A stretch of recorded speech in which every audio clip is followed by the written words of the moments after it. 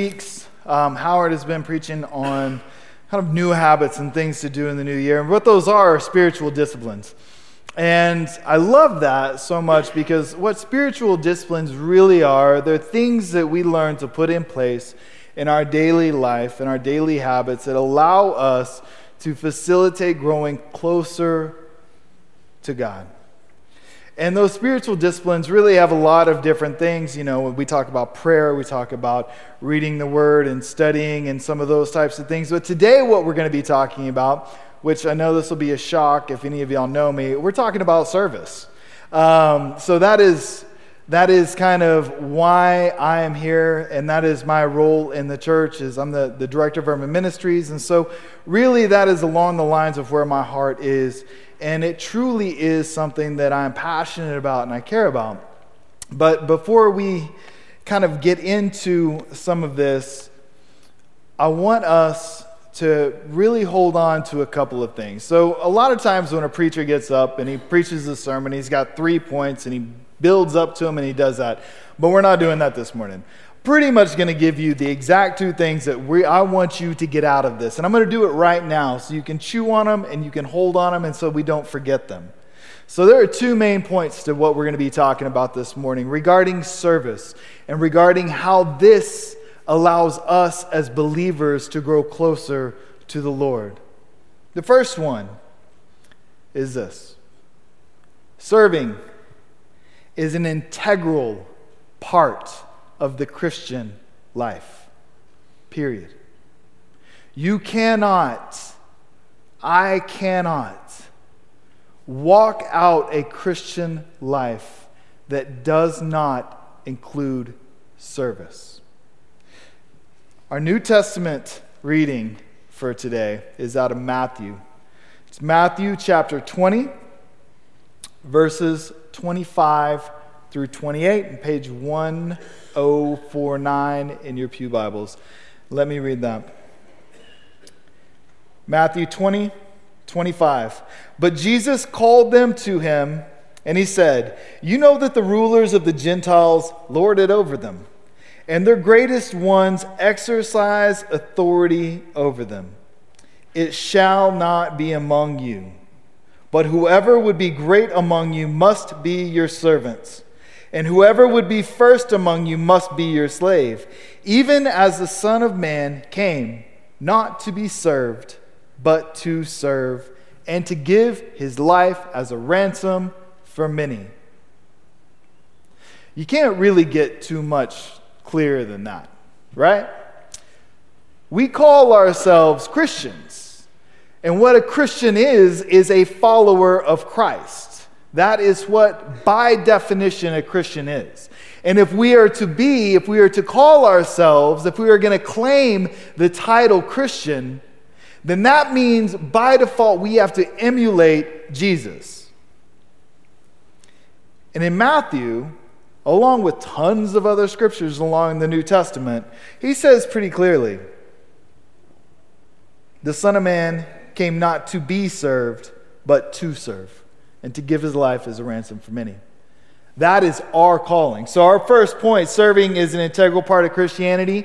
Serving is part of what it means to be a Christian, flat out, period. There's no avoiding it. There's no other way of looking at it.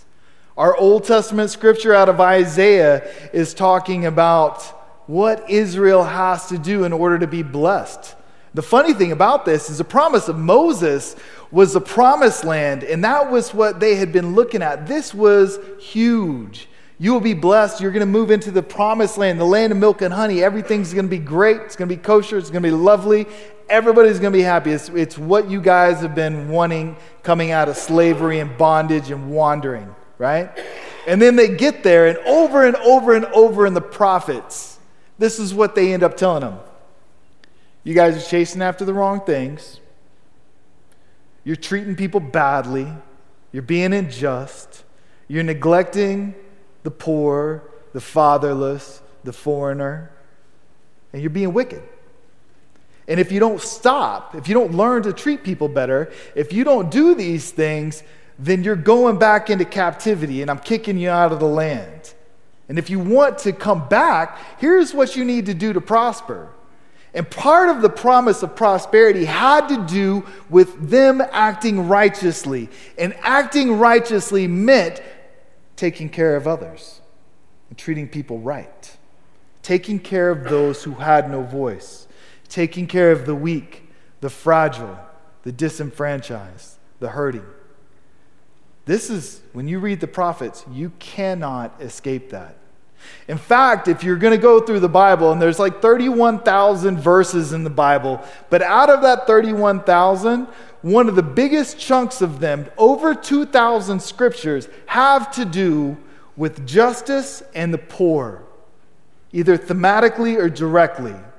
Over 2,000 scriptures in your Bible talk about what our role is and the responsibility and what God expects of us. So our first point, serving is an integral part of it. It is. And that's it. The second one, the only way we can truly serve, and do it well, and do it right, and do it in a way that leads to life, and without being overly dramatic, not doing it in a way that leads to death, is to serve through the power of the Holy Spirit. So those are our 2 points. Service is integral to being a Christian, and the only way to serve well is through the power of the Holy Spirit, the power of God that He gives us to do the work.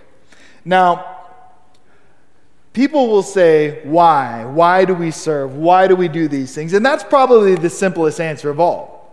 Because we read in Scripture, and Jesus says very directly, the law and the prophets can all be summed up into this. Love the Lord God with all your heart, your soul, and your strength. And love your neighbor as yourself. Love is, and we all know this because we've all heard it, love is not a word that we say. Love is not just an emotion that we feel. Love is an action that we put into place. We love through our deeds. We love through our actions. We love through what we do. And there's really no escaping that. Now, I know in my own life, especially when I was younger, and I didn't have a clue what love was, right? I didn't have any idea what love was when I was younger. But man, I thought I was in love so many times. Those words were cheap because those words were based on a crush or puppy love or an emotion or an infatuation. But when it came down to brass tacks, I didn't love because I didn't act loving. I didn't do those things that would show a person that I love them as myself. I did the things that showed that I love me as myself more than anything else. And that's not true love. True love puts in an action. If I say I love my children, but I do nothing for them, do I love them? Doubt it. If I say I love my wife, but I do nothing for her, do I really love my wife? Doubt it. I'm not saying there's some love there. I'm just saying if we really truly love, then we act on that love. Love is an action. Now, in the Christian context, and taking this back, we're talking about serving, and we're talking about serving as a spiritual discipline. Loving people is hard, okay? It's really hard. And serving others is not the easiest thing in the world. And there's a few reasons for that. First of all, it's hard to do because it's tiring. Now, I'm looking at our culture now, and I'm looking at it in regards to where we're at. And our culture is busy. Our lives are busy. There's always something going on. There's TV, there's noise, there's things, there's family, and it is a busy life that we live. Modern life is a busy life. We are well past times where things were simple and calm. We still have bits and pieces of that, but overall, our culture is a busy, rushed, hurried culture, and that's what we live our lives by. And to say, hey, listen, if you're going to be a Christian, if you love Jesus and you need to love others and you need to serve and do more, sometimes that's just overwhelming and that's exhausting. And I know that is for me. I've got 3 kids at home. We do stuff, and for somebody to come and say, listen, you need to serve and do more, oh my gosh. Like that ends up being burdensome, right? That doesn't encourage me. It doesn't fill me with joy. It's like, oh my, I got to do one more thing to be a Christian? I got to do one more? Like that's tiring. Another challenge that we have is that people are messy. Now, when I say people are messy, I know none of us are thinking of ourselves, but we're all messy people. We're all difficult to love, and we're all difficult to serve in one form or fashion. Now, some of us may be a little bit more polished. Some of us may hide it a little better. And some of us may be mature enough that they've learned their own messiness and do what they can to do better or to temper it or to make it easier for others. But no matter what it is, people are messy. I've been a missionary. I've done a lot of things. Over 20 years, I've been serving and I've been working in lower income areas. And that's been my calling, is to go to places that most people wouldn't want to go to and to minister and to love on those people for different ways and different means. And when I first started doing this, I was 20. First time I was ever the executive director of an organization, I was 25 years old. Okay? Now, I don't know how y'all were at 25, but I was stupid when I was 25. I didn't think I was that stupid, but I was stupid. And so all of a sudden, I'm the executive director of a ministry based out of, and I was for the Dallas branch, based out of Los Angeles, California. And I'm in a position, and we're living in the neighborhood we're serving in. And this is South Dallas. I live 2 blocks from Malcolm X and Martin Luther King Jr. Boulevard. Okay? If you live off of Malcolm X and Martin Luther King Jr. Boulevard, chances are you're not white. And I wasn't. I was living there, and that was my neighborhood. And I learned, we lived in that neighborhood, we served in that neighborhood, our neighbors, we planted a church there. That was our community. Those neighbors were my friends. They became family to me. I have adopted families in Dallas, down in the hood, and I love them deeply. I've got more godchildren than I know what to do with. Because that was home, that became family to me. But here's what it did, is I was serving and we were living in this neighborhood, we were being incarnational, planted a church in my house that had 75, 80 people in it, in my home. And we're doing this in this neighborhood, but I didn't realize how exhausting that would be. And I didn't realize at 25 to 30-something years old that I would be doing that, and I wasn't very mature in all ways and means. And so I was doing that oftentimes not out of the power of God or the Holy Spirit, but out of my own power and out of my own strengths and out of the natural giftings that God had given me that I could function in. Now, I was praying and I was doing the things, but my default was to go back and do what I knew how to do. And so because I was dealing with very messy people, where everybody's mess wasn't behind closed doors like oftentimes ours is, but their mess was out in the front yard where you saw it and you dealt with it and you couldn't escape it, it became tiring. And it became something that burned me out and that literally just broke me in so many ways. And fortunately, through the grace of God, it didn't break me bad enough, to push away. But it did break me where I had to take a few years and not do ministry. And I did worked as a director of a secular nonprofit for a few years after that, just to kind of be able to get my bearings and be able to breathe and be able to get back into perspective. Because I didn't realize, even though I was doing it for the Lord, even though we were doing all these things, I was a missionary, we were doing all this, I didn't realize that I wasn't doing it right. I didn't realize that the way to do it right was to walk in the power of the Holy Spirit and to really let that flow and let service flow from that relationship.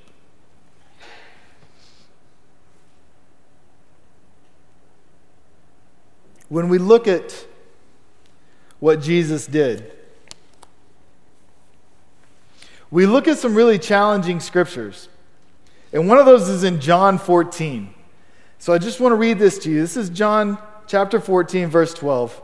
And it says this: Truly, Truly I say to you, whoever believes in me will also do the works that I do. And greater works than these will he do, because I'm going to the Father. Whatever you ask in my name, this I'll do, that the Father may be glorified in the Son. If you ask me anything in my name, I will do it.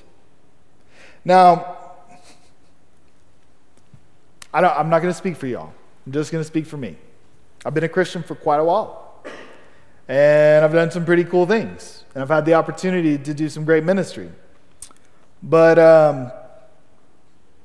when this says, whoever believes in me will also do the works that I do, and greater works than these, I don't think I can measure up on that one. Now, y'all may be different. Some of y'all may have done greater works than Jesus, but I haven't quite made it to that level yet. So if you have, get with me after service. I'd like to ask you some questions, okay? But this is what Scripture says. This is what Scripture says. And when I think about that, I think about the miracles, and I think about all the things that he did, and feeding the 5,000 and healing people and all of that. And I'm like, oh my gosh, man, that is amazing. But here's what I also think about. I think about how he gave himself as a sacrifice for us. That he laid down his life for those that were there, those that have not yet been born, those of us that are right here, that he sacrificed himself, that he loved us that much, that he would give up of himself to do for us, that we may have eternal life. And not just eternal life, but that we may have the joy and the fullness of God now on this earth. And when I think about that, I'm like, okay, through the power of the Holy Spirit, I feel like we can do that. Maybe not lay down our lives for salvation because we are not the Son of God, but we can show people the way. We can lay down our own lives in some ways, in some form, in some fashion for others that they may be able to see God, to experience Him, and to live in that. But here's the deal. The Bible says that the way that Jesus did these things was through the power of the Spirit. And Jesus even says to the disciples when they're freaking out because he's got to go, he says, don't worry about this, I have to go. But when I leave, when I go and I ascend, don't worry, the Holy Spirit, the counselor, he's coming. He's coming. And he will give you the power to do these things. So God made provision for us to follow in Christ's footsteps, not by just reading and learning and doing, but by being filled with His Spirit and being intimate and close with Him. The solution to being able to learn how to love people and serve and not let it weary us or tire us or beat us down is for us to be more intimate with Him. And then for us to do this with the giftings He's given us, in the way that He has allowed each of us to do it, and that's different for all of us. Not everybody's going to go to the inner city. Not everybody's going to go to Pakistan or Africa or Taiwan or Ireland. Not everybody is going to go to Downtown Women's Center. Not everybody's going to work with addicts or homeless. Not everybody's going to work with single moms. Not everybody's going to work with the elderly. Each of us has something that we can do that God has made provision for. He's given us a passion or a heart for it, and He's given us gifts to do. But however that is, the way to do it well, and the way to do it so that we are full of life, and it becomes something that helps us grow in our spiritual life and our faith and not take away from it and beat us down. The way to do that is to do it through the power of the Holy Spirit. That is the provision that God has given us to follow the commands that He has given us. So that's something that I just want to say I love. We don't have a God that is unsympathetic, right? The Bible tells us that. We have a God that knows us intimately and knows us well. He knows our weaknesses. He knows our strengths. He knows what we're capable of and what we're not capable of. And when He calls us to a life that is based on loving and serving others, He doesn't do that and expect us to do it on our own strength. Because, to be honest, our strength is feeble and weak sometimes. And we're tired, and we're fearful, and we get scared, and we get frustrated, and we get irritated with people, and we just don't have it in us to love well. But because He knows that about us, He has given us His Spirit that dwells inside of us, and He has infused us with His love so that we can love others and serve them in the way that He has called us to serve. So if we get anything out of it this morning, if we learn anything from this, my hope is that we learn this.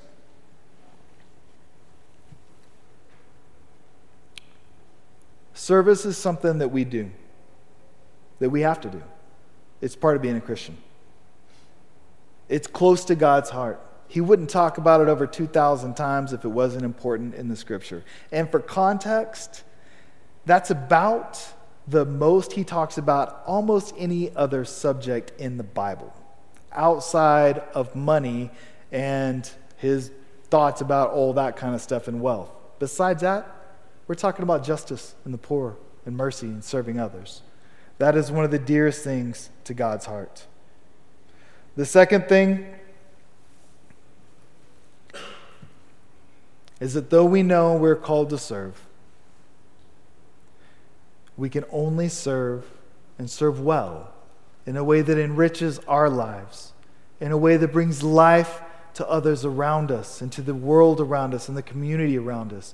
The only way that we can do that well is through the power of His Holy Spirit.